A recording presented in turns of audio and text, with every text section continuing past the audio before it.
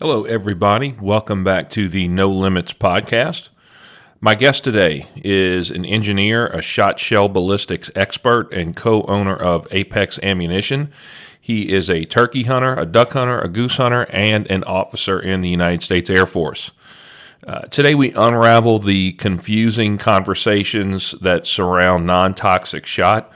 We talk about the properties of non-toxic shot, the options that you have, the ballistics and performance of those options, everything from pattern consistency, energy delivered and transferred to the target, shot speed versus energy, as well as some of the marketing tricks that ammo manufacturers use to make ordinary shot shells appear extraordinary to the hardworking American consumer. If you think that because your shot is faster, as marketed, if you think that because your shot is faster, it's better, you need to listen up. We cover a lot of that on today's podcast. There are so many factors that come into play, it's amazing. We also cover the science behind the 1991 law, which which outlawed the use of lead shot, as well as the impacts upon waterfowl that we've seen since that ban. So you guys that are conspiracy theorists that say there's absolutely no scientific reason behind the U.S. Fish and Wildlife's decision to ban lead, pay attention because there's actually a lot of science behind it. I learned a lot, and I think you will also, so please welcome to the show co-owner of Apex Ammunition and Shot Shell Ballistics expert, Mr. Nick Charney. All right.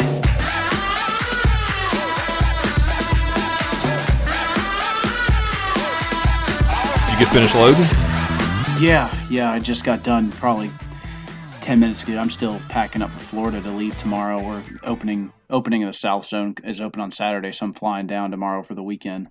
Yeah, this a crazy time in between seasons. Yeah, I haven't even finished packing yet. I got crap scattered. I actually just put my guns in my truck, actually, so at least I got my guns packed. Now I got to pack my actual suitcase. So for those of you joining the podcast, I've got Nick Charney on with Apex Ammunition. Thanks for dropping by, brother. Glad you could spend some time with us. Yeah, absolutely, man. I appreciate spending time with you. We started shooting Apex this year, and I've turned everybody. Like everybody that I can turn onto it, I've turned onto it. I've loved your waterfowl loads. You better start making a bunch more, because man, we're trying. It's been picking up pretty steadily here. Each and every month that we've been going by, and we're gonna try to make some more than we did last year, man. It's kind of funny the dynamics of building a business from the ground up with guys that are just average everyday Americans. You don't have endless pockets and endless investors and endless resources to get everything you need when you need it. So it definitely, I guess they have a term for that called growing pains, which we're still experiencing on the daily basis. For sure. Now you're one of the co-owners. How did you guys? Just quick background. You live in South Carolina. The shop is your base of operations is in Mississippi, Columbus, Mississippi, right? Yeah. So we're a veteran-owned company. Some of us are still actively serving, like myself. One of my current partners is still deployed right now to the Middle East, and then I myself am still active duty. So we started in Mississippi. I was there for the better part of a decade, and then I just, within the last year, got recently assigned to a new base in South Carolina. So our production facility is still in Mississippi. We have no plans or means to move it at this time, and we have a great team, and I'm just out here in South Carolina, and I commute back and forth when I can to kind of check in on it. What branch are you in? I'm in the Air Force, and then one of my partners, Jared, he's in the Army, the Mississippi National Guard. Well, and I'm ex-Navy, so from a sailor to an airman, thank you for serving, my friend. Thank you. It definitely it's kind of good to have appreciation from fellow people who've walked the line as well. Roger that. Now, to start, you are, I gathered from our conversations, more of a turkey hunter, correct? Yeah, I hunt everything. I like deer hunting as much as the next guy. I really do. I try to plan a good week-long trip to the Midwest every year, or every other year for whitetails the second week in November with my bow. I waterfowl hunt as much as I can get out there. It's definitely no Mississippi being here in South Carolina, but through and through, I'd argue that my kryptonite is definitely spring turkey season. I usually hit about, depending depending how lenient my wife is during the year and how much she supports me, I'd like to believe that I usually hit anywhere between 4 and 8 states a year, and then depending on obviously my work schedule as well, if they're not going TDY overseas or something or doing some training. So I usually save all my vacation, and I tell my friends, if you're getting married during the spring, you just tell me where to send the registry, because that's about all you're getting out of me. Now, Apex is a relatively new ammunition company. I really started seeing you guys a lot beginning of last year. Super intrigued by all the ballistics, and we'll get into that as we move through our conversation. But what was it that made you want to jump into this industry? It seems like it takes a tremendous expense. Not only the raw materials are expensive, but the machinery that it takes to load, and you guys hand load everything. This isn't a mass produced shotgun shell. Every one that comes out of a box you guys have had in your hand, and it's hand loaded. Am I correct? Yeah, that's every single one right now. I'm sure in the future to meet up with demand, we're going to have to get some mechanical processes to help us, meet the demand, because there's nothing worse than, making a product that you can't meet the demand for. But yeah, every single one we do is hand loaded right now from top to bottom. So from pouring the powder in there to crimping the shell, it's done by hand. Now, what was the thing that made you guys get together and start an ammunition company? Were you just not satisfied with, because what I found is mass-produced loads, like we're all used to, are very, very inconsistent. I have found there's some that are a lot dirtier than others. There's some that the patterns are just not super consistent, and some of that has to do with shitty chokes. But the loads, for the most part, are very, very inconsistent, at least I have found. What was it that made you guys get together and kind of say, you know what, I think we need to, because I would imagine you guys just started doing them for yourself, and other guys were like, wait a minute, you need to load me some, right? Yeah, I mean, more or less in a nutshell, absolutely. I was doing this for myself, and I was kind of showing my buddies, and I was like, man, guys, this is really next level stuff. About 2 or 3 years ago, and I brought one of my partners, Jared, out there, and I showed him a turkey pattern, and he was pretty impressed by it. And I think the kind of turning point for him was we went on a duck hunt together later that winter, and he actually got to see it in action, for himself. And we were kind of sitting around one night. We had rented a little house in Oklahoma. We were kind of doing like a little public land duck hunt, and I was like, man, I really, I'm intrigued by the outdoors. If I could hunt and fish wherever I wanted to, I'd probably be a Walmart greeter. I definitely say I work to live, so and work to live outdoors at that. So I told them this stuff was, we finally got to seeing it, and I think we were, kind of always wanted to own our own business, but of course, wanted to do something we love, do something that's really, really passionate about, and it was just baffling that nobody had brought this to market yet. And I think everybody was scared from a price point, from such a new revolutionary concept. And we just kind of decided we were going to do it and went in, and we grabbed all the money we had between me and another one of my partners, Jason. We pitched up everything, and I'd say from concept to operations, within 90 days, we were up with our FFL, our liability insurance, and pressing shells that turkey season for customers, and it's really just been doing it ever since. Now, did you start with tungsten, or did you start with steel rather, and then gravitate to tungsten, or did you always know that kind of tungsten was the route that you guys wanted to go? Uh, it was just starting with TSS, just because nobody was commercially making it. Um, it was kind of this underground market of hand loaders that, whether or not a couple of them were loading out of their basement and, selling to some people on the side, which, obviously is their choice. And then, you kind of had to buy it and load it yourself. And, I remember looking for days trying to find just somebody who loaded this commercially, because as much as I love doing it as a hobby, working a full-time military job, as an officer is time consuming. The last thing I want to do is take hours on end to load up a bunch of this stuff to go hunting. So, just having the ability to provide these for guys that want a better shell. I mean, it just seemed that once somebody built the next heavier than lead object, material, people kind of just stuck with it. And something better out there, I think people are going to gravitate towards it, just because I think there's a lot of outdoorsmen that are kind of like us. They work Monday through Friday, or they work 40-hour, 50-hour weeks. Good, hardworking Americans that, they work to live, and I think they work to live the best life they can. And that means when they want to have experiences, they want to have the best experiences they can. And so I think this helps encapsulate that in their hunting and fishing, adventures, is being able to experience or get the best experience from it. So, which I think is kind of in the end what we're all really looking for. Yeah. Now, we throw some terms around when we talk about tungsten. TSS.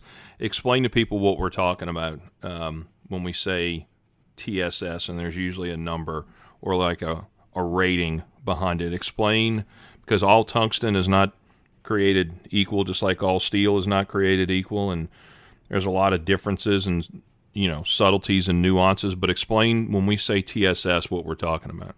Yeah, TSS is it's an acronym for tungsten super shot, and so phrase was kind of coined several years back, and tungsten super shot delineates any blend of tungsten in a shotgun pellet that is comprised of 18 grams per cubic centimeter or greater.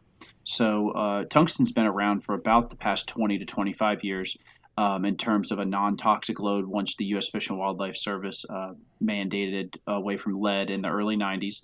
And so you have a different range of densities based on the amount of tungsten that is in your actual pellet. So when you look at other things, you can get tungsten densities as low as high 9s, low 10 grams per cubic centimeter. They're sintered with a lot of iron, and you can get a lower gram density. You've seen your common heavier than lead stuff. Some other commercial brands out there is Heavy Shot. They make a wide variety. They've made Heavy 13. So when you see Heavy 13, that's 13 gram density tungsten. Kent makes their tungsten matrix, which is just over 10 grams per cubic centimeter. When you see the old Federal heavyweights that are discontinued, those were 15 grams per cubic centimeter density. So we specialize in, and we cut our teeth in, tungsten super shot, which is 18 grams per cubic centimeter, in our case 18.1, however you want to split hairs there, but 18 grams per cubic centimeter or greater is what is considered to the industry tungsten super shot. Well, that answers a lot. I mean, because I tell you, we shot those things, and I was talking on a podcast we did the other day about some, we hunted a chickpea field in Canada this year. Birds were getting out. They were hitting the field kind of late. And they had one bird that was slipping out. I had one round left, and it was, when I walked it off afterwards, it was every bit of 60 yards. And it was just one of those shots that, when birds are getting out, you just like, we call it kind of a screw you shot. It's, I'm just going to send this down range because I'm really pissed off at him. And just laid the bird on top of the bead of the shotgun. And that was the WS3s, I think I was shooting. And I don't know, I think they were probably 6s, because you had sent me some 6s, which I really, really, really liked. And this bird folded and was dead before it got to the ground at over 60 yards out of a Jeb's 685 choke. And so, look, I know a lot of guys are going to call BS when I say, but the guys that were there know absolutely what happened. And we have just been over the moon impressed with the shells. And there's a lot of confusion because people will say, oh, well, I'm shooting these shells that are 7 million feet per second and yours are only 1,500. And what I want you to do, and we've done this over the phone a couple of times, is go through the whole mindset of what guys need to think about when they're looking at the numbers that are on the top of a box of shells. Because I use the analogy, if I threw a handful of rocks at you at 1,500 feet per second, but I threw a handful of, take your pick, ping pong balls at you at 1,700 feet per second, which one is going to hurt more? Right? And so that's how I try to get guys' minds around this thing of speed is not, it's great that your shells or you're sending projectiles downrange a little bit faster than I am, but mine is killing shit when it's getting there and yours is not. Yeah,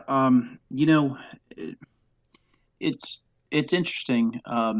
Marketing has done a lot to people. We as Americans, bigger is better, faster is better. In short, I mean, velocity is really, the velocity boils down to lead time. It's not going to hit harder. It's just going to get there quicker.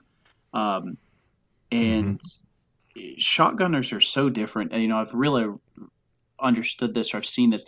Shotgunners compared to a rifle hunter, and I'm talking like a true, kind of guy that understands 400, 500, and 600-yard rifle shots, where he understands things like the Coriolis effect and drop and windage, and he accounts for these on a scope when he gets ready to shoot.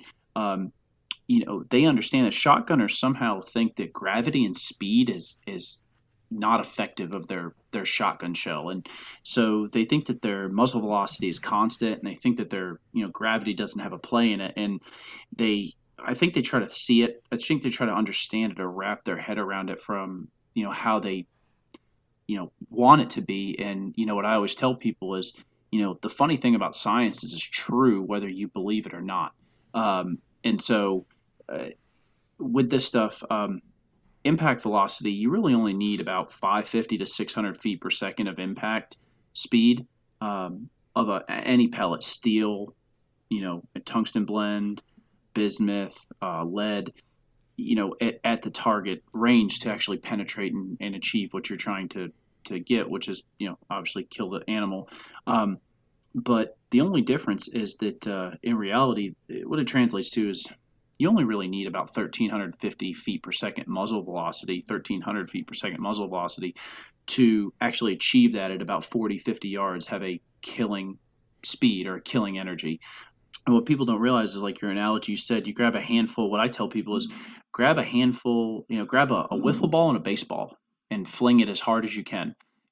At this very, T equals 0 time, by the time it leaves your hand, it's probably going to be at the same muzzle velocity, but at home plate, that baseball is going to be moving a lot faster than that wiffle ball is. And because it's heavier, it's denser, and it can able to carry its momentum better as compared to that wiffle ball. It's, just like you said, a handful of gravel or a handful of marbles is going to hit a hell of a lot harder than, you winging a handful of ping pong balls. And density and surface area, being able to retain your mass and do it over a smaller surface area, you're not going to lose your velocity over the course of your journey, which it creates to more kinetic energy, more momentum, which leads to harder hitting. So in a nutshell, density and pellet size or surface area, they play a significant factor in not only your pattern, but also your impact velocity, which is, what's actually going to do the killing when it gets to whatever distance you're shooting at.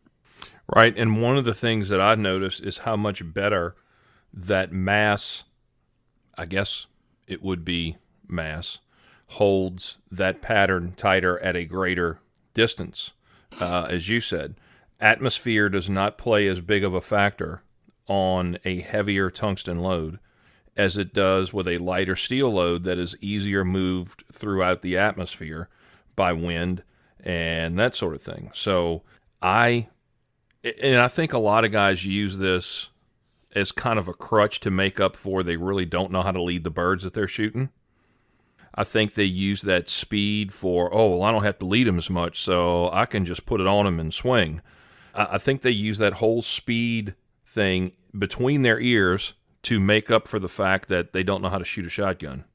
I guess maybe I could consider myself back in the day, or guilty of it as well. Understanding lead's important, and I think really how you kind of wrap your head around that is go out shooting some clay pigeons. And I think once you realize that you kind of gotta, doesn't matter if a clay pigeon's moving half the speed of a duck or two times the speed of a duck, being able to you know understand lead time, I think comes from clay pigeon shooting and time in the field. But I would kind of circle back that you know even with a heavier pellet or even a less than heavier pellet but smaller pellet, um, the science still plays the same effect on all the pellets. It's just people understand why are we using shot sizes like 7.5, 8, or 9. And the best way I tell them is we're using those shot sizes for the same principles as that we use number 4 steel when we used to use number 6 lead. It's the same principle, just amplified. So, the same principles are there. You're just applying it in a different scale and a different magnitude. So, in principle, what you do with TSS is it you can operate it in the big gauges like 10 and 12 if you want to. I personally still use it. Really don't care what anybody else thinks. It really allows the sub gauges to come alive. We coined the phrase 20's the new 12, just because it really is. We were able to turn a 20 gauge into what 12 gauges only dreamed of doing 10 and 15 years ago. We're turning 28 gauges and 410s into, honestly, what 20 gauges never even dreamed of 10 years ago. So, but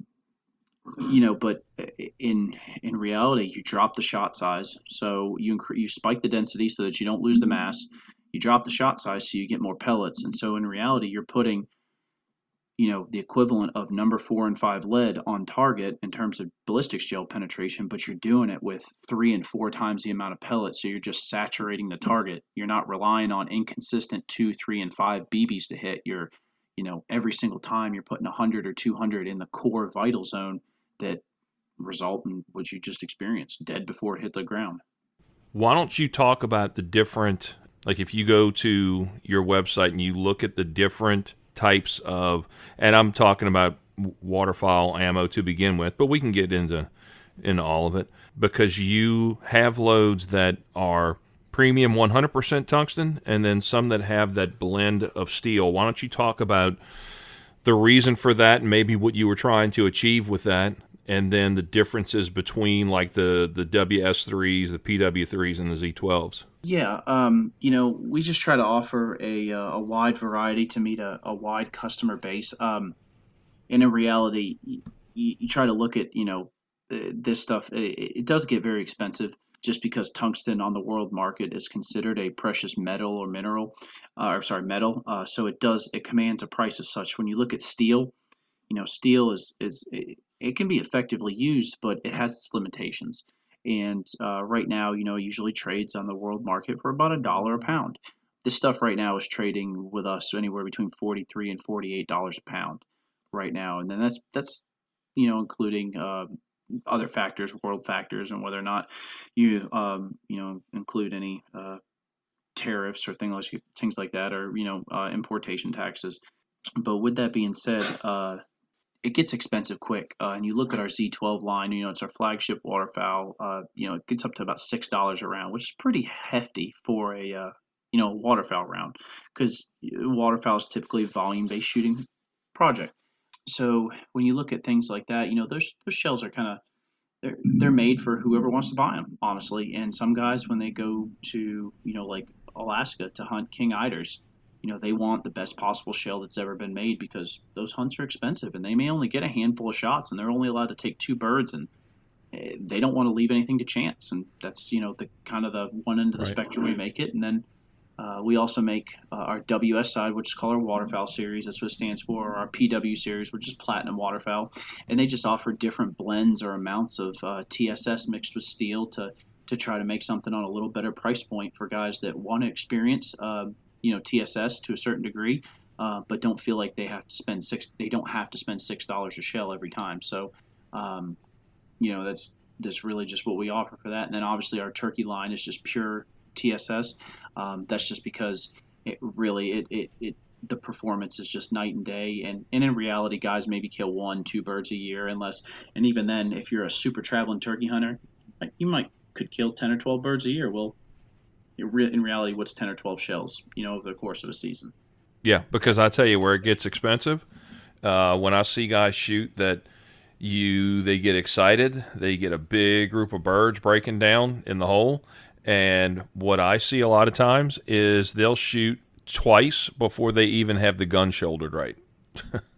Yeah, God, I'm just as guilty sometimes. Flock shooting is bad. I'd rather kill ones and twos all day long than try to pick out groups of, Oh yeah, 10, 15, and 20. Flock shooting definitely throws throws you off your game. But yeah, we've just been ingrained that, we get 3 shots and every single volley whatsoever, we're going to pull it to the plug every single time. And our kind of concept is, well, what if you don't have to do that? It's just a different mindset of thinking. What if you don't have to pull it to the plug every time? What if you go to a place like Bayou Mita in Arkansas where you're only allowed to take 25 shells? Why not take the best 25 shells? If you're going on right. a big guided hunt that costs a lot of money, are you really going to cheap out on your shells? Like, is that where you're going to save your money enough to justify the trip, the actual part that does the killing? And personally, no. And that's kind of where we just, goes back to where we got started. Is there was something better. We personally would use it, therefore we put our name behind it, and we just wanted to offer something different. And just because it's never been offered before makes it different. But it also, with anything that comes, revolutionary, also faces a lot of resistance, from performance to price points. And I just think it's so revolutionary that a lot of the industry hasn't had a chance to really wrap their head around it, because we've been ingrained. We have to buy in 25 round boxes. We have to shoot 3 times every single time. And that if it's leaving the end of our gun, we're clearly just shooting money away. And I just personally, I don't agree with that mindset. And so that's kind of where we are. What it made me do was hold off on marginal shots that I wasn't totally sure about. I mean, if I've got a high bird crossing, that's usually my best shot. I mean, the easy ones I miss, the hard ones I hit. And I don't know why that is. But what I have found is that it doesn't make me empty the gun every single time a group of birds comes in. It makes me focus more on my first shot, which is the key to, if you have a big, and I qualify big as more than 8 to 10 birds coming in at once. Anything that distracts your focus from one bird is a big flock.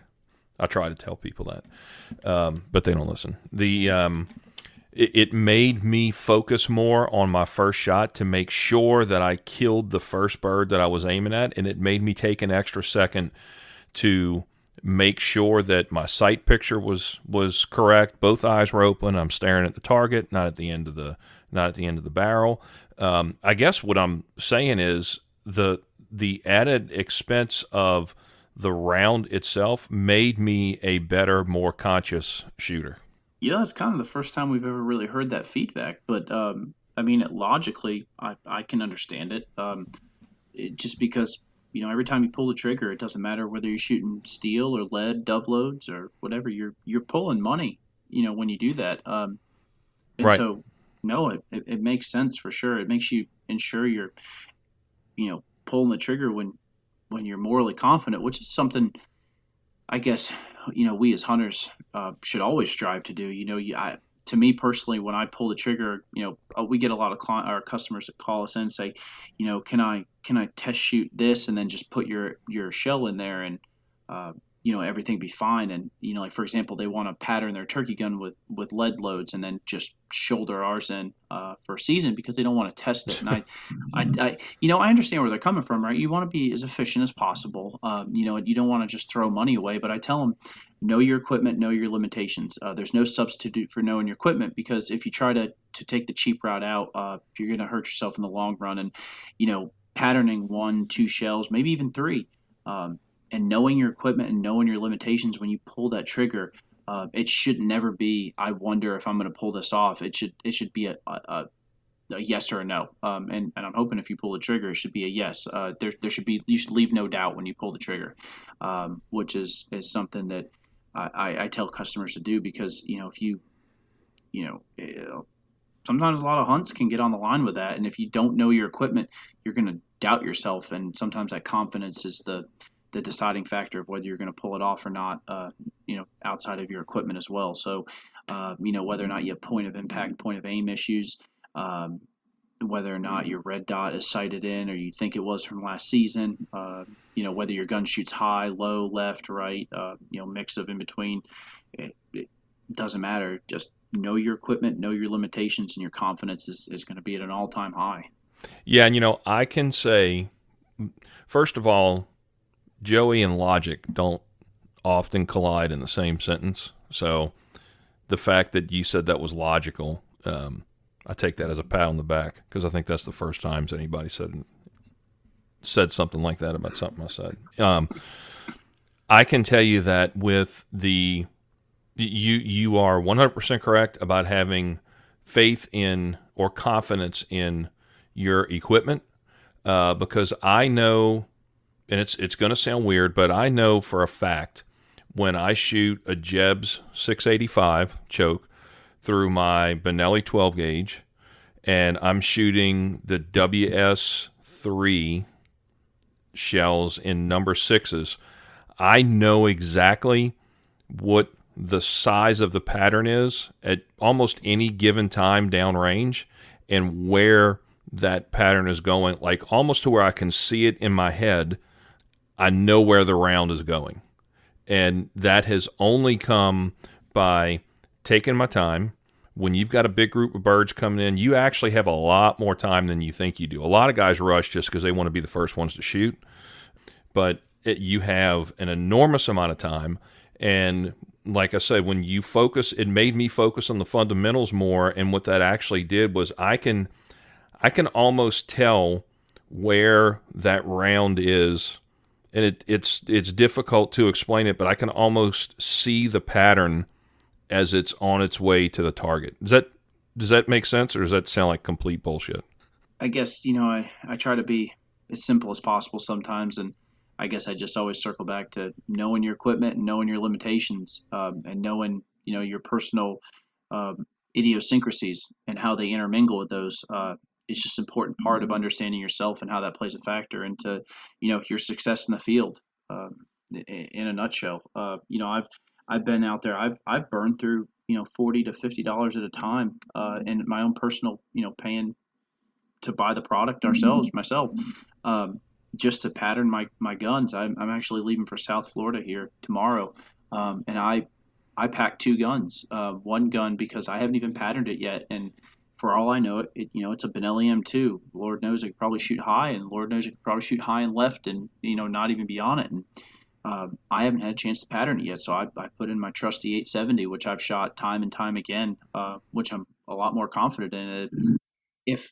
But I patterned it. I know it. I've shot it 100 times. I've killed a pile of turkeys with it, with using TSS, our own company loads, and I know it. And I'll bring 2 guns to a hunt. I can only kill 1 bird on, because if I miss this 1 bird, I may not get another chance, and that I'm not even gonna chalk it up to, oh, it's not going to be me, and I'm going to take my 870 out and I'm going to use it because I know it, and I'm going to try to pattern my gun while I'm down there. And if it's off, then I'm going to only know. But it's just like to me, it's like archery hunting. I like to do a lot of I'm big time into archery, and I don't go out and without knowing that I've sighted my bow in at 20, 30, 40, 50, and 60, and when I put the pin on it, I know exactly where it's going, not I hope it connects. Now, did you guys do the, you guys were at the Wild Turkey show, right? Yeah, the National Wild Turkey Federation's annual convention in Nashville, Tennessee at the Gaylord is, we go there. I've been going for, the past 8 to 10 years, but this was our second year there, and it's our biggest weekend and biggest event ever. We get to interact with the most of our customers. We sold, I want to say we sold probably 7 to 8,000 rounds this past time around there in about 3 days. Wow. It was just really it's a really big event, but allows us to get out, see our customers face to face, interact with them, and allow them to know that there's more. There's more than just a brand name. There's people behind the brand, and that we stand behind what we do. Yeah. What kind of feedback are you getting from guys that are starting to really open up to tungsten? Because I think when we started talking, I mean the turkey the turkey side of hunting is really your bread and butter, right? I mean that was how you guys got started. I think I remember you telling me. Yeah, turkey hunting was really dead, and then we introduced it to the waterfowl side, and it's just, I think it's a code we're trying to continuously crack, because I think from a waterfowl side, it's price point, I think, but also I think it's reaching a level of market. I think when, the model is proven time and time again, when people see the value of a product. They never question the price, and it's not that we're trying to raise the price by any means. It's like I said, tungsten is a very expensive metal on the world market, and if it was cheaper, we'd love to offer it cheaper. Um, but I think once people see the value in a product, they never question the price. And I always circle back to, other different industries, right? Even if it's whether it's from the hunting industry, from its, whether or not it's Sitka. They're a quality brand name, but their gear is just top notch. And I think people, when they really see the warmth, the level of warmth, the level of dry, the level of ingenuity that goes into those products, and they experience them firsthand, they don't care about the price because they see the value in the product. And I think from a waterfowl side, I think as we continue to grow and more people actually experience it, they won't, they'll see the value and that it is truly something better and truly something different. And from a turkey side, that was easier to take off. And I think it was just because of price point. A guy might buy a box, maybe two a year, as compared to buying a case for waterfowl and, going through 2 to 3 cases a year, depending on how much he or she hunts. So, um, but you look at cars and other industries, once people see the value in a product, they never question the price. And I think the model has proven that premium products stand the test of time. You are exactly right. I could not have said that any better myself. And coming from I am in my day job, I'm a salesman. The products that we sell are by far the most expensive, but they provide the highest level of value to the people that buy them. And you're right. Once someone has made their mind up that they have the most valuable product, that either, I don't care if it's widgets. If this widget makes you 25 to 30% more efficient, well, yeah, I'll spend 25 to 30% more. And so you're exactly right. The once someone, and so that's the big leap, right? Convincing people of the value of the product itself, which is what I have done anytime we've hunted with somebody new, and we start talking about shotgun shells. And I'll hand them, a handful of them. Here, shoot them. Now, don't empty your gun, but take your time, focus on the first, and I'll coach them through it. And 10 times out of 10, I have yet to have somebody say, yeah, I just don't see the difference. I mean, usually their expression tells the story. I don't even have to ask how you like them. So you're exactly right. What's coming new? Is there anything that you guys are kind of toying with or looking at tweaking that you want to talk about now, or you want to keep it like super, super ninja Batman secret? Oh man, no, we've been tinkering with some stuff this off season. We had a really good year for field testing, had a couple of hiccups, but had a lot of great success. This fall, we'll debut a new lineup series for waterfowl that'll encompass different materials, different price points that allow people that want to be a part of the brand, want to actually um, take part in what we do. There'll be a lot more offerings, and then next year in Turkey we'll have some stuff. We're going to be field testing a lot of stuff this spring, and we hope to add to our turkey lineup the following year as well, and honestly, just kind of keep continuing to incorporate our feedback from ourselves, our customers, and then incorporate that and just continuously evolving into a better company. If we can be better tomorrow than we were today, then we consider that a success. The first time we had a conversation, you were telling me, look, I'm going to send you some different loads, but I want you to try them, and I'm not going to add any bias by saying, now, this is our premium load, but this one is kind of our medium load. And so that showed me that voice of customer for you guys, whether it's how much somebody likes something or wishes you would change something, is very, very important, and you don't see that. You don't see that in a lot of the companies. I tell you who else does a really good job of that. That's Tangle Free. We've been, partnered with Tangle Free now for a couple of years, and their voice of customer. Tell us what you like. Tell us what you don't like, and if it's something that we can incorporate into a product that makes it work better for you, we will absolutely do it. And dude, it's rare. It's like super rare that companies will actually listen to the people that send them money. I guess maybe that's what makes us, a little bit different as compared to maybe a lot of other, you don't really see a lot of niche ammunition loaders. You really just see a lot of big platforms or big companies that produce a very volume-based product. They try to collectively build the best product as from the means that they can.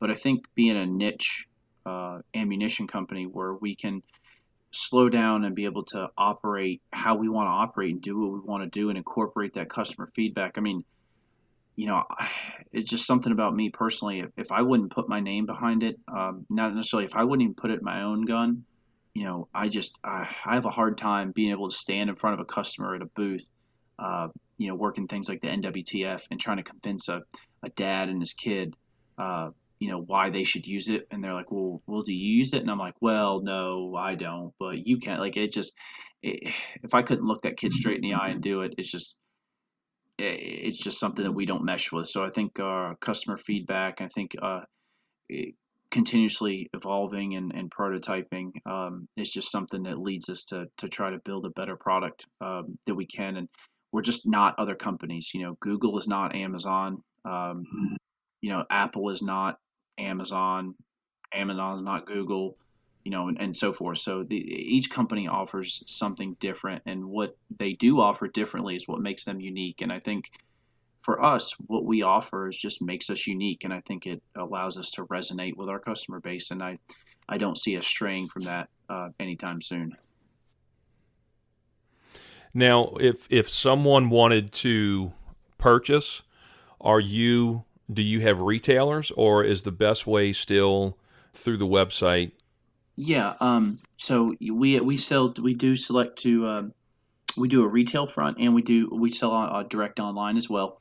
We have a series of retailers that primarily strand in the Southeast, from Arkansas to Tennessee to Mississippi, Alabama, Georgia, and South Carolina, with a couple up north as well. We've been growing a lot on the retailer front, which is something that we really like as well, just because we don't really participate in buy groups.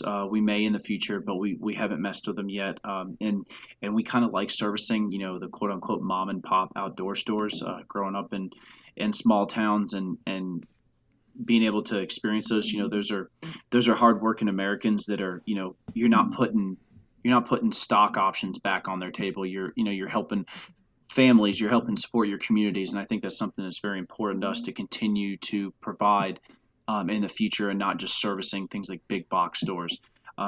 That again, they have their place.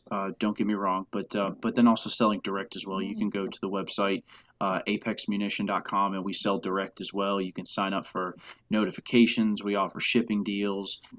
You can see all the retailers on there. Find your closest retailer. You can see the library. We call it TSS library, where you can see like how many pellets are per ounce, how many pellets come in a shell. We try to put some informational things up there to talk about, TSS and how things like density and velocity affect your shot shell and patterning. And so, we try to just create this, holistic company that just enables us to serve the American sportsman. Yeah, I noticed on your website, there is a ton of just raw data on what your loads do downrange. I mean, from number of BBs in a shell and what TSS really means and how does it impact. So if anyone, it's apex-ammunition.com. And in that Intel tab, I believe it is, there's just a running ton of information there for people that want to know the science behind it, and there's a lot of it. There's a lot of science behind it. The one thing that I like is when I open up a box of shells, there's a date and a set of initials on the lid of that box. Tell me what that is. I know what it is. Tell everybody else what it is. Yeah, so with anything, right, we want to keep accountability of our product, and if we start seeing some issues, we want to be able to trace it back to, what traditional companies would do is what they call a lot number, right? What lot was this built in? We do a production date, so we can transfer back to log any data if we have any issues. And so what we also did is took it a step further, and we had since all of our stuff's hand built, as you know, the guy that actually packaged it is arguably the guy that built it. And so each box that he or she loads, they will initial or hand initial that they built that box, and then they'll hand date the date that they built it on. So because we build daily, our quote unquote lot numbers can change from a daily basis, but that's why we stamp them with a production date or handwrite them in a production date with the guy that built it, so that that American flag and made in the USA isn't just an emblem or an image embedded in a corner of a box up in the top right corner to let you know it. It's no kidding, an American worker actually built that product and hand signed it before it went out the door. They put their name behind it, just as they would put their name behind anything else. And I think it just adds a unique touch to the customer when they open it up, that there's a level of human to human connection there that just can't be replaced with machines and production lines. Yeah. Let me ask you this, because one of the things I forgot to ask you when we were talking about TSS are the differences in barrel pressure between steel and tungsten. Are you noticing a big difference there, or is it kind of about the same? I know when you went from lead to steel, there was a huge increase in barrel pressure, because as those BBs with lead come out of a barrel, they're being conformed as those BBs kind of run into each other. Whereas the steel, they don't compress, they bounce back, and it builds your barrel pressure up. Now, that's kind of a simple explanation, but for all intents and purposes, that's what's happening. Are you seeing an increase in barrel pressures with tungsten? So a couple things steel, dictate barrel pressure in a gun, obviously, or actually several things do. One, obviously, is your shot hardness. So the actual hardness of your pellet, whether it's steel, tungsten-based, whether it's lead, whether it's bismuth, whether it's different types of tungsten, different alloys of tungsten blended in. So your shot hardness is one. Another one is your shot column, the length of your shot column. So with tungsten, it's much more denser, right? So you're able to, like what we do in TSS, is condense that shot column, so it's much shorter. Therefore, there's less friction against the barrel. That's another thing. And then obviously different gauges, different powders, different wads. Because we use a very hard shot, we want to protect our customers' barrels, so we use a very thick and supple wad as compared to something that might be thinner used in lead, where a lot of times back in the old days before plastic wadding was actually developed, they were using just pure fiber, what they call fiber wads, fiber underneath lead shot, and the lead was contacted against the barrel. And and so there's separate things, or several things that can control barrel pressure. With the TSS, the cool thing is we can really reduce the barrel pressure compared to steel and lead because of not necessarily the shot hardness, but because we can shorten that shot column. And so we can create a less surface area of friction against that barrel through the wadding. Okay. We can actually reduce chamber pressures and still carry those big, heavy payloads that the industry hasn't seen before. Gotcha. So what I wanted to get into, Nick, is because this can be so confusing to the guy that doesn't understand ballistics like you do, and I don't feel that there's just a ton of good comparison. I think a lot of the comparisons maybe are I hate to say skewed, but they were done a while back. And I think with tungsten on the market now, I think there needs to be another kind of comparison. So go through, just say tungsten versus bismuth, for example. Looking at bismuth or bismuth tin alloy, I guess is really what's in those shot shells. What is the closest? Is bismuth closer in?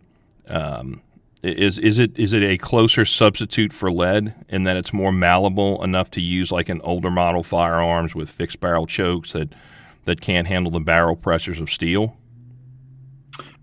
Yes, and so bismuth is essentially the halfway point on density between lead and steel. So it's like the perfect Right. middle ground, if you will, in terms of just from a density perspective. Mm-hmm. It is soft and malleable like lead. They do use a tin in it to try to harden it up because bismuth oftentimes is known to fragment very badly. And so because it's so brittle, it can break very easily. There's not a lot of elasticity to the metal, or there's not a plastic range, as we engineers call it. It's very brittle. Once you put a lot of pressure on it, it's going to just fragment, which can lead to essentially more pieces of shot, if you will, but it can also lead to inconsistent patterns as well. So, with that being said, bismuth is a soft metal like lead, and it is used in older guns. Traditionally, they're used in older guns that not necessarily hinder the chamber pressures of steel, because you can have a very, very low chamber pressure steel shot shell round. It's the hardness against the barrel that is what you're trying to reduce. And so steel is as hard as the barrel it's made. And so if the steel is harder than that shotgun barrel was made, and we talk about modern carbon steel alloys, where very high tensile strength, low carbon alloy barrels. Mm-hmm. You can get that hardness of the barrel, and it's not going to damage the gun. And so even with ours, we tell customers, as long as it's not Damascus steel, which is a different type of steel produced than what we commonly think of as low carbon alloy steel today. We've had a lot of customers use old 16 gauges that were made in the 40s, 50s, 60s. The first thing we tell them is, if it's modern steel, it should be okay. And then also too, just consult with your local gunsmith. Your local gunsmith can tell you if it can withstand current chamber pressures. If it can withstand the current chamber pressures, then we feel it's safe to use in those guns. But we always tell people to consult with their local gunsmith. But that being said, that's kind of the reason for bismuth, is because it's soft enough that you don't have to worry about damaging a very, very old, side by side shotgun that was made long before steel was ever even thought of.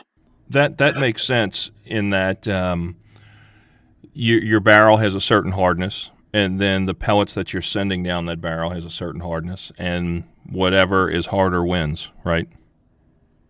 In short, yeah. Yeah. Whatever's harder wins is, they have the Rockwell hardness scale, and so when you have something that's harder than, your barrel, you can cause damage to it, not always. And so our tungsten shot is actually harder than a steel barrel. However, when we use very thick, supple plastic wadding for it, we prevent barrel scoring because we prevent contact with the barrel. It's not the actual hardness of the shot. It's that you don't want to have any of those pellets make contact with the barrel, because once they do, then you're going to cause damage. Right. And I would assume that with the thicker, like you said, the more thicker, supple wadding, that limits the number of BBs that you can fit in that shotgun shell, which is it can be a problem, but I'll let you talk about how you get around that. That's kind of the great thing about running with this high density tungsten, is that it doesn't matter. We're squeezing in 3-inch 12 gauges. We're squeezing in 2.25 ounces of load, and we even have room to play with that if we really wanted to design something that's even higher. But we're squeezing in 2.5 ounces in a 3.5-inch load. We're squeezing in things like 1 5/8 and 20 gauge, all while still using these very thick, supple wads, and it's not necessarily that we can't squeeze in the pellets. Because we're dropping the shot size so much, we can squeeze in a bunch of pellets without really sacrificing performance. Right. So, and we'll do kind of a pros and cons before we get off, but bismuth is a decent in between substitute for between lead and steel is basically what I'm getting from that. From a density perspective, yeah. And the problem personally that I have with bismuth is that if you don't buffer it really well, it fragments. And when you fragment, to me, if you're getting inconsistent patterns, it can lead to inconsistent patterns. Then you get inconsistent performance. And I've just never been personally a fan for, um, you know, if I want my first shot to be just as good as my third shot. And so with bismuth to lighten that deformation under what they call under setback, which is the initial forces of when you pull the trigger, the primer ignites the powder burns, and it puts all those pellets on setback. It can deform, and it if you haven't seen it, can do it to lead too. Lead can deform because it's soft, right? You should be able to grab a pair of pliers with it and bear down on it and change it. Well, imagine taking a projectile and going from 0 to 1,500 feet per second in less than a second. You're putting a lot of force on those pellets, and so when they're soft, they can deform or fragment, which can lead to inconsistent performance. And so, from a density perspective, yeah, it's a great in between. I mean, anything more dense is going to hit harder. It's just simple physics, right? If I found something to make that was just between density between bismuth and steel, if I copper plated steel to bring it up a little bit, it would in theory have more energy than just regular plain low carbon steel shot that we use. Yeah. Now, you mentioned something that I don't know that everyone listening will grab onto, but describe what you're talking about buffering when you build a shell. Explain what buffering is and how that kind of compensates when you build that shell. Buffer. So what I tell people is, when they try to say, what is buffer? Well, buffer you can use a myriad of types of buffer, but buffer is designed to do a couple things. It's designed to it's designed to distribute the forces under setback evenly across the shot column so that not all the pellets are taking all the forces. All the bottom pellets or each pellet. It distributes the forces evenly, and then also it acts as a lubrication. And so when you prevent this thing called bridging, where if you try to send too many pellets through a hole at once, these pellets can kind of interlock and they can what they call build a bridge. And so you get the term bridging, and it's very common with very large steel pellets when you try to choke them down, because what's going to give, whatever's the least hard, or whatever's more soft is going to give. And so buffer also acts as an absorber of forces between the pellets. And so when the pellets start bouncing off each other down the barrel, they transmit forces between one another, and that buffer is there designed to absorb those forces. So what you're left with is ultimately you're trying to get a better pattern by using buffer. And there's a myriad of things. I mean, I've heard of guys using flour. No kidding. Go to the store, buy white flour. I've seen it. There's polyurethane type buffers. We've seen ground up other types, not necessarily flour, but other ground types of organic material. And essentially what I tell people that buffer does is, imagine you're standing in a hallway and you have a handful of bouncy balls and you threw them down the hallway. Well, without buffer, that's essentially what those pellets are going to do. They're going to bounce off each other as they're going down in between the wad pedals, going down with a bunch of force, and then as soon as they get out of the barrel, they're just boom, all that energy has been transmitted to each other, and you're going to get what we call flyers. And so that buffer is there designed to absorb that energy transmitted between pellets, so that you don't get a lot of flyers as it comes out of the barrel. And so, to the guys listening, if you ever opened up a shell and dumped it out and you get this white silicone-looking stuff, that's what buffer is. Yeah, but it not necessarily doesn't. It doesn't have to be. it doesn't have to be a white silicone. I mean, there's several things that have been, like I said, we've seen Right, people use right. ground organic material, up to, no kidding, flour. But yeah, if you see a white substance in, or seen some different color variations as well, but traditionally your most ones are, a white clearish looking substance. If you pour it out, that's your buffer. Right. Now, so the whole reason that we're having this conversation is because in 1991, Fish and Wildlife Service banned the use of lead shot. And as you can imagine, you've probably heard of all the conspiracy theories, and there was no studies done as to mortality rates due to expended lead ammunition. Birds. Well, I did some digging around, and I pulled some things out of the original study, and a compilation of the study that was put out on the Fish and Wildlife Service. And so I wanted to read some of the things that I found and see if we can talk about them, see if they make sense. I by no means am on one side of the fence or the other. I'm just reading the data, right? I'm looking at what they put out and saying this is what they based the new law on. And so some guys will look at it and say that makes sense. Some guys will look at it and say it's BS because it doesn't line up with what they want to hear. But here's what one part of the study said.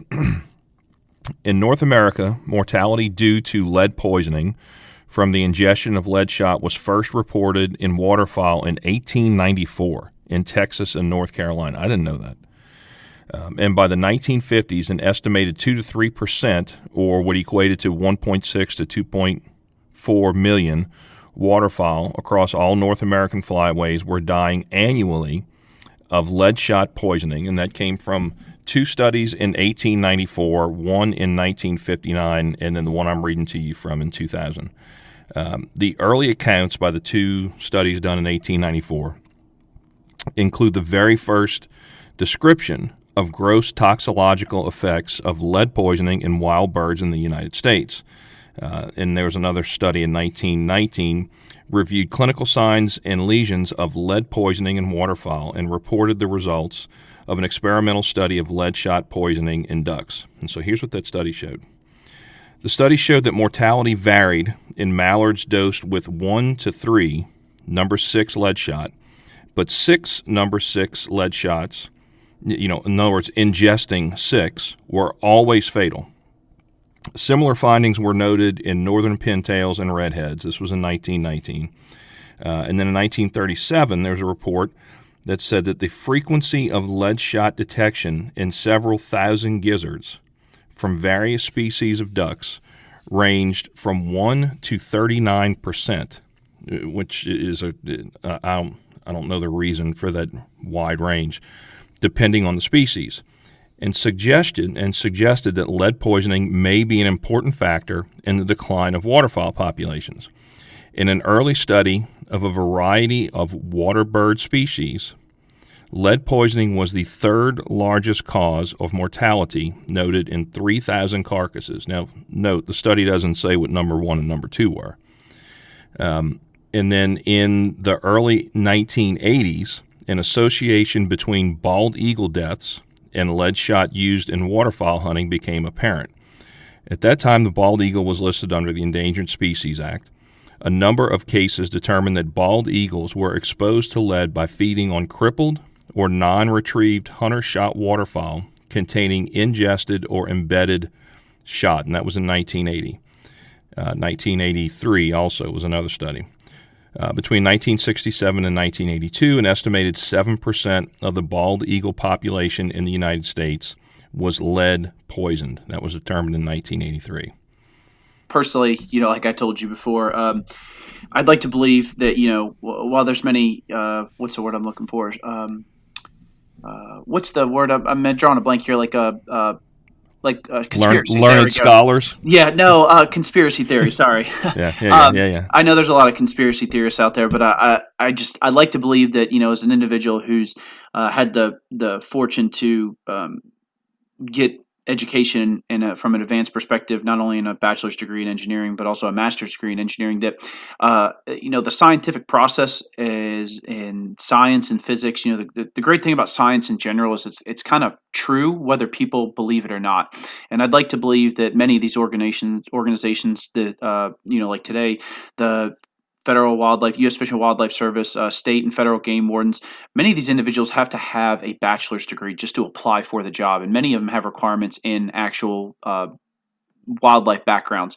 But I'd like to believe that the researches, and these often things are published by individuals that have graduate and doctoral degrees that are peer-reviewed journals. So while I don't personally go out there and collect information to try to refute them, I tend to lean on these professionals with their advanced education degrees and peer-reviewed articles before they publish something that they probably hold some merit to what they're publishing. So in reality, I kind of guess I'm biased to say I believe their studies because I understand that these government organizations follow things like the scientific process.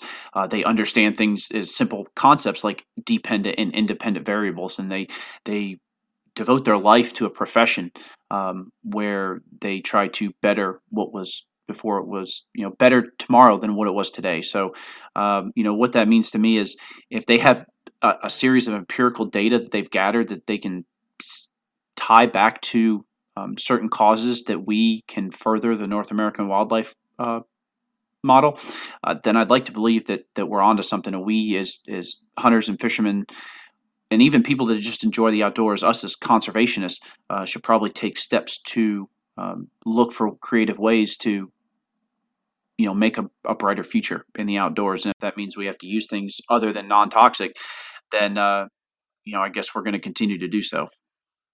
Yeah, and so what I wanted to see was, okay, so what's the effect, right? What is the result of changing our practices, which is what you just talked about? If we're going to do something, let's make sure that it has a beneficial impact on the ecosystems that these birds live in and that we hunt in.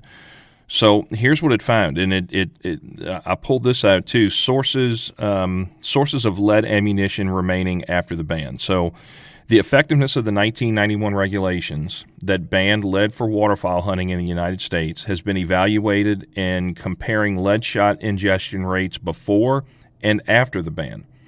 So, and this is what I wanted to see. So 5 years after the ban, a study of over 16,000 mallards along the Mississippi Flyway estimated that mortality from lead shot exposure declined 64%, equating to 1.4 million of the 90 million ducks in the 97 fall flight that were spared from lead poisoning. That was in 2000.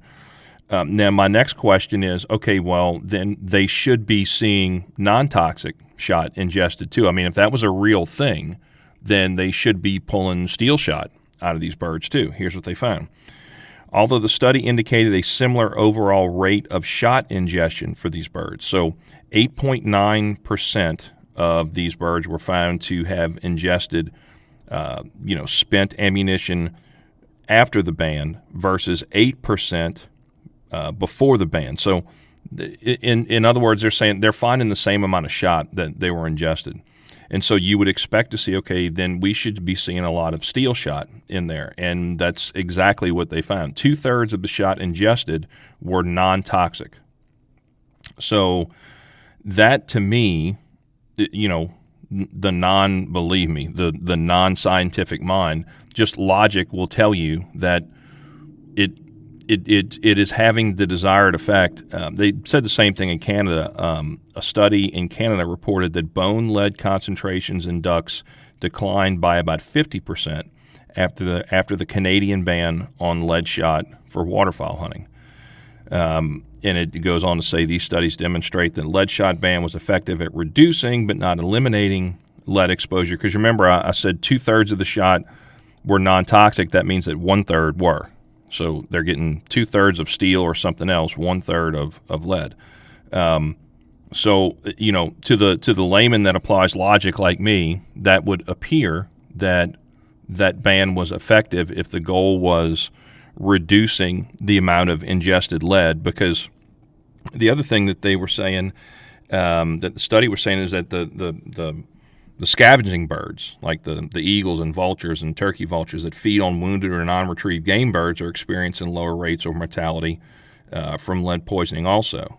I guess I'd even take a further step back and say that, we as a species, I think, as we have the ability to deduce reasoning, have to understand that our actions have second and third order effects, and sometimes we can't foresee all of them. And I'd say a perfect example is the current snow goose conundrum that we're in, where we have conservation seasons to try to knock back numbers because they're literally eating the tundra out of house and home.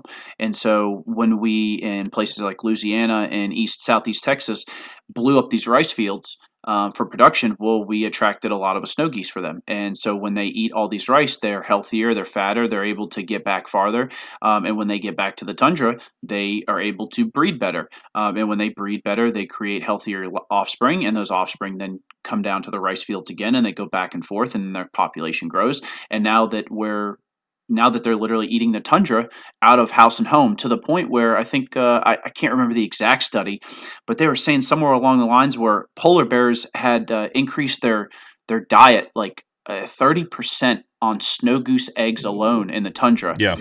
Where polar bears are actually eating eggs from snow geese is a part of their significant portion of their diet, all because we increased our rice field production in the South. And so I think it's just important to, understand that, when we use things like lead shot, we may not know that, bald eagles in Alaska eating crippled birds are now having trouble reproducing because we're using a certain shot that we might shoot a duck in Southern California or, in Colorado or New Mexico or, wherever. And these second and third order effects aren't always understood or anticipated or even expected. So it's just one of those deals as we're kind of learning as we go along. Yeah, cause and effect is a very, very real thing. And it's impossible to know when you put X into the equation on one side, what is, with all the variables and variants, what is X, times whatever plus whatever is going to come out on the other end. Do I trust the findings just because the government says so? No, but I mean, there's a lot of smart people working on this stuff. But show me data from other studies, and we can have an argument. For now, what I read to you, this is what we have to go on. That's what the law was.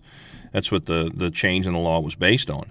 Here's some other really interesting data from the very same study, and it's about the amount of fragmented lead that's found in processed deer meat. And dude, I read this, and I had like no idea. So this is from the same study. Lead fragments have also been detected in meat processed from hunter-killed carcasses. Fragments were commonly observed via radiograph in white-tailed deer killed using copper-jacketed lead bullets, all the same brand, caliber, and bullet weight, during the Wyoming hunting season, and then commercially processed, each at a separate facility. This was done in 2009. All 30 carcasses contain bullet fragments, anywhere from 15 to 409 fragments per carcass. And it's, again, you said lead fragments. It absolutely does, right? That's what you said just a few minutes ago. So anywhere between 15 and 409 fragments per carcass, with fragment separation up to 45 centimeters. So in other words, when it enters the cavity or the meat, it separates up to 45 centimeters. In ground meat, fragments were visible in packages from 24 out of 30 deer, which is 80%, and in 74 out of 234 packages, which is 32%. Analysis of the fragment excise from ground meat from 13 deer identified lead in 25 of 27 samples, which is 93%. 9 samples contained copper at a greater than background level. In Wisconsin, lead was detected in 30 of 199 samples, commercially processed packages of venison, and 8 out of 98 samples were collected from hunters. Lead concentrations averaged 15.9 parts per million wet weight in commercially processed samples that tested positive for lead, and 21.8 parts per million wet weight in hunter-submitted samples that tested positive for lead.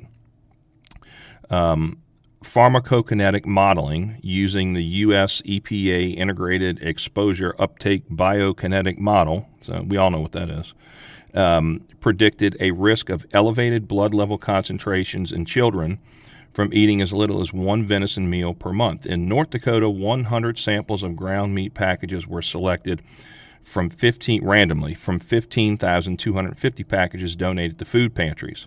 High-definition computer tomography revealed metal fragments in 59 of 100 packages. Of 15 samples from all 100 packages, one tested positive for 120 parts per million lead dry weight. This is the one that got me. Lead concentrations in 5 samples known to contain metal fragments ranged from 4,200 to 55,000 parts per million dry weight. That's a lot of lead, dude. Yeah, I mean it definitely is a lot of lead. I guess I'd also say that if we determine that lead-based gas and or lead substantial amounts of lead in our gas and the paint in our house is bad, well then I guess we can't selectively choose when lead is good. No. But nonetheless, neither here nor there, I guess. Did you know that was a thing though? Fragmented lead in ground meat deer samples? I don't know if I know it. I would say I wouldn't be surprised. I guess that's the best phrase I can say. I mean it makes sense, right? That's the thing.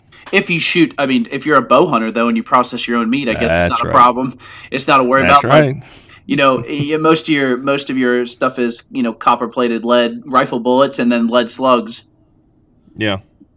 So again, like I said, this is only the data that I've seen that we have to talk about. I'd love to see contrasting data or data that either enforces or supports what we've talked about or refutes it. I'm not saying that we need further regulation for non-toxic rifle bullets, even though I wouldn't be surprised if that happened. I'm just saying that before we go jumping on the conspiracy theory bandwagon, read the data that's out there, guys, and just try to make an educated decision. I mean, that's why we're having this conversation now, is so that you can make a better decision, an educated decision, when you're standing in, Cabela's or Academy or wherever you get your shotgun shells from, and the shelf runs from sea to shining sea with so many different options, and you're sitting there looking like a monkey doing a math problem. It's because we don't have the education. And so that's kind of what I wanted to do next before we wrap up is, so guys that are going to buy shells, can we go through some of the pros and cons of steel and bismuth and tungsten? I think we've kind of touched on most of them, but I want to just, in wrapping up, say, okay, when you guys are going to make your choice, if this is what you're looking for, this is what you should be looking for in all of those numbers that are on the side of the box. So pros and cons of steel, I mean, I think we know those from shooting them long enough. There's certainly cost benefits to it. But if we can talk about steel, then bismuth, then tungsten, because lead is off the table. That's not an option anymore. The law is what it is. And so let's do kind of a pros and cons of steel versus bismuth versus tungsten, and hopefully we can educate some guys when they go make decisions this year. Yeah, I mean, there's pros and cons to everything, right? So steel, obviously, it's your most economical form of shot, and then but it's also the lowest density, right? So the less dense you are, the bigger the mass you have, or the bigger surface area you need to make up for that pellet's overall mass. Basic density principles. And so that you end up shooting larger shot sizes, which you get less pellets. And so with that being said, that less pellets or those larger pellets create a larger surface area.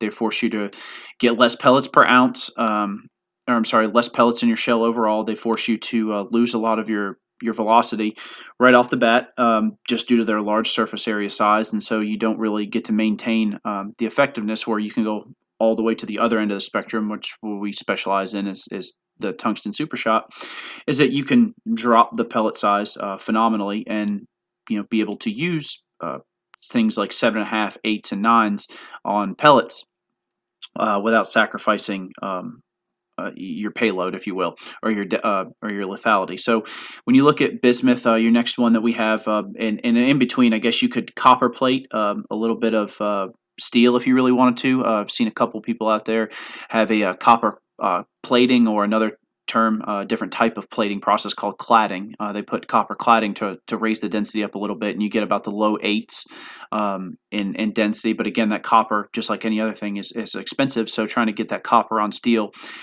is a cost. Then you look at bismuth, which is our next in line after that, where we use a bismuth tin alloy to try to get it and center it into a ball, and try to bring up a little bit of its hardness so it doesn't fragment as much. And again, you just increase the density, so you're getting a very, a little bit heavier version. Then, of course, there's lead, which again is off the table, but you have lead, which is still predominantly used in dove loads, predominantly used in a lot of turkey loads. And then you have a different variety of tungstens along those density mixes depending on what company you use. They can range anywhere from high 9s, high 9, about 9.6, 9.7 grams per cubic centimeter, and they're usually alloys of tungsten, nickel, and iron, just depending on different varieties of the actual mixture. And then you can go up to, and there's some that are offered in low 10s. There's some that are offered in the 11s, I think some in 12s, and then usually they cap out around 13. There has been what they call 15-gram tungsten. So a company offers them called heavyweight, and so 15-gram tungsten is another one, and then of course all the way at the end of the spectrum is us and 18-gram tungsten. And the basic principles are the same. The more tungsten it is, because tungsten on the world market is considered a precious metal, therefore the price is going to dictate. So it's depending on what the world market is commanding for a price of it. So the more tungsten you have in something, the more expensive it is. Nickel, iron are obviously much cheaper. So with that being said, the more tungsten ratio you have in there, the more dense of the pellet you're going to have, but it's also going to be more expensive. And so that's really the principle. It just depending on what the cost of the material is going to be your driving factor and when you purchase a product. And so the pros and cons, obviously softer metals are easier on barrels, and so you can use thinner wads, or sometimes like in versus in lead, you don't have to use a plastic wad at all. You can use what they call a fiber base wad. And so softer metals are a little bit easier on shotguns. The harder pellets are going to be, you have to protect your barrel more and take actions to produce them better, to protect your equipment. And then, of course, like I said, there's really no con to getting a better shell, other than you're going to get more lethality and bag more birds. It's just going to be cost associated with it based on the concentration of tungsten mixed in with whatever blend of tungsten it's using. That's good information. All the stuff comes out at different times, and it's like so much marketing, which is one of the things I wanted to ask you about. Marketing, being what it is, we're suckers for. We're suckers for a slick marketing campaign. What are some of the marketing tricks that ammo manufacturers use to sell sub-performing products? I mean, I've seen the buzzwords fast, heavy, super, magnum. But talk about some of the marketing tricks that are out there, so we know we can identify them when we're making our selections. I guess I'd have to speak from this personally, but I think speed is the biggest one. First and foremost, I think, in America, right, we're all about that big, hot, nasty speed. So I guess if you into that Ricky Bobby, to quote Eleanor Roosevelt, right? She said that. Big, hot, nasty speed. So I'd say speed is the biggest one. Just because it's such a, in America, right? If bigger is better, faster must be better. So when companies put these real high, big, heavy speeds on there, I think shotgunners don't realize that the faster you throw a pellet, two things happen. The faster you throw a pellet, the more a round pellet, the faster it's going to lose speed. And so what we talked about earlier was more muzzle velocity doesn't mean hit harder. It usually means get there faster. So I think speed is number one, and from a simple fact is speed also affects your pattern, and so when you slow down, like a big steel load, if you slow it down 200 feet per second muzzle velocity, you're only going to lose maybe 30 or 40 feet per second in impact, which is negligible. But you're actually going to pick up a better pattern because you're not trying to send it 0 to 1,000 miles an hour. I guess you're not putting as much force into trying to do that. And there's like kind of that sweet spot in there is really around 1450 feet per second. It's kind of that sweet spot where when you start to really get over that, you can kind of lose some performance factors with trying to get that too fast. I'd say speed coupled with payload. A good heavy payload is always good, but I would say just the need that you don't always have to have it. Some of our stuff that we offer is down in the 3/4 ounce range. That's just as heavy packed with pellets as an ounce and an eighth or an ounce and a quarter. I would say the shape of a pellet. I think people don't realize that the shapes of pellets have physical, if they have physical deformations or the ability to be physically deformed, they have a substantial impact on your consistency of not necessarily not only your shotgun performance, but how many pellets you actually get in your shell.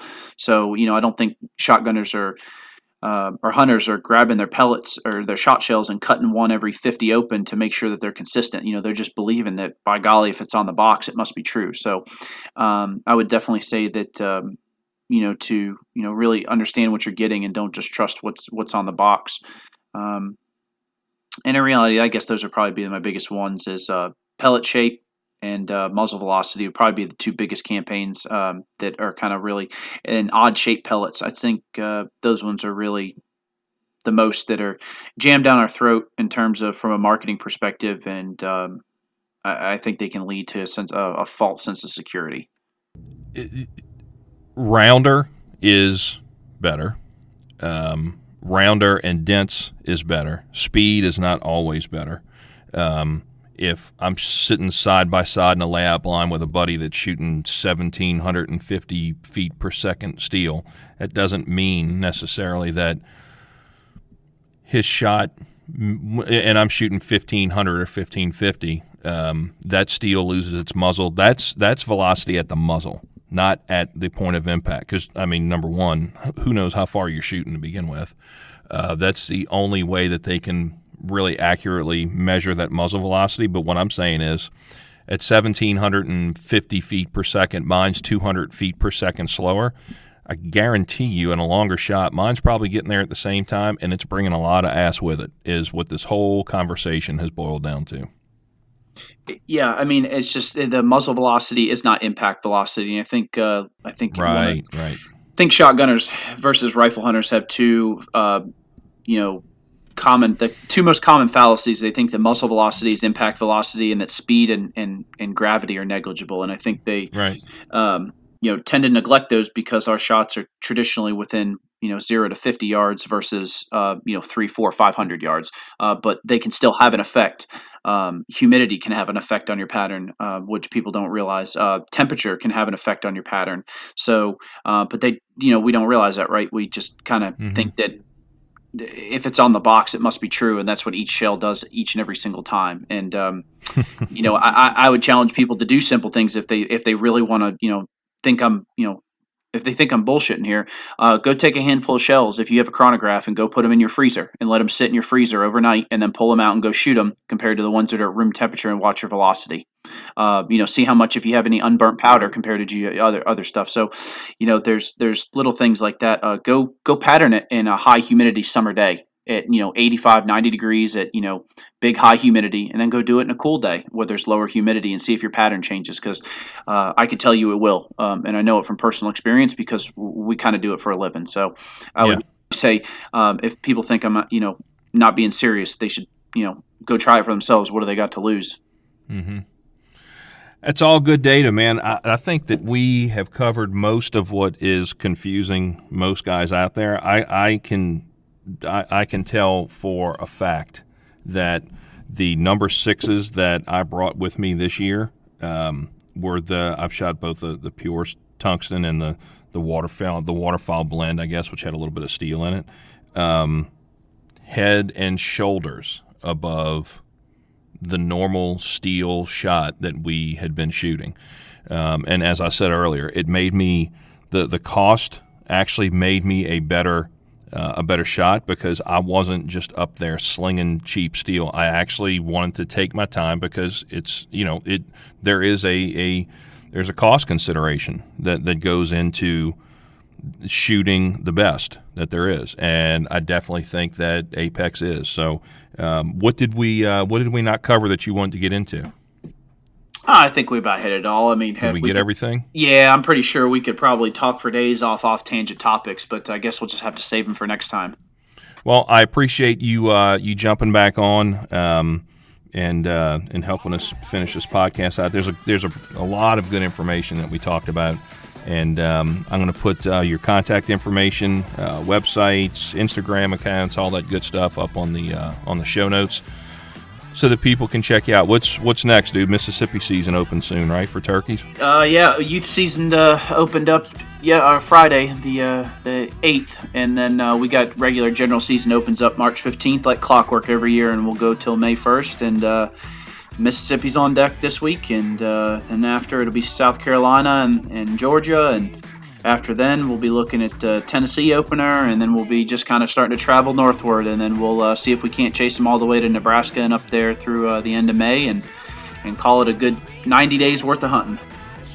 Well, do me a favor and don't lose my number during those 90 days, okay? Because as I said before, I still haven't killed one, so... Yeah, no, I definitely. Yeah. I'll, during turkey season, it's with the business and being how busy it is, and being and trying to make sure that we meet all of our customer demands and address any issues along the way is, unfortunately, I have to live my turkey season by the seat of my pants, where I'm here today, gone tomorrow type deal, just because planning anything gets kind of difficult. So I'm really just gonna see what the year unfolds and see what happens and see where I can be when I can be without making any, I guess, poor decisions, and nothing suffers. So, but with all things considered, I guess I'm looking forward to the Mississippi opener this weekend. So, as long as the weather and the birds cooperate, I think it should be pretty good. But if it doesn't, then, well, it'll be your traditional early season blues, where the birds are henned up bad, and then the wind will be blowing, and I'm sure there'll be rain, just like every other spring. Thanks for having me on. Be glad to do it again here soon. And you bet. No, I'll be glad to do it again here soon. Okay, man. Thanks a bunch, Nick. We'll be talking to you soon. And if we live our hunting season by the seat of our pants also. So I can, if you say, hey, we got a spot, we'd love to get one on film, getting flopped, chances are we can make it. So keep us in mind, dude. We'll talk to you soon. Thanks a bunch. Yep. Thanks again, man. Thank you, Nick, from Apex Ammo, for providing a ton of clarity to the non-toxic shot conversation. The dude has probably forgotten more about ballistics than most people will ever know. I can tell you from firsthand experience, though, these guys know how to build premium, effective shotgun shells that do one thing and one thing only: kill, and kill quickly and efficiently. That's what we as ethical waterfowlers want, is a quick and efficient kill. So go to apexmunition.com and also follow them on Instagram at apex_ammunition. Finally, again, thank you to Nick and his partners for their service to our country and all those who serve. You are true American heroes, all of you. Thanks to Tangle Free for supporting the podcast, and thank you for listening. Make sure you hit the subscribe button, and we'll see you again on another episode of the No Limits podcast. Bye-bye, y'all.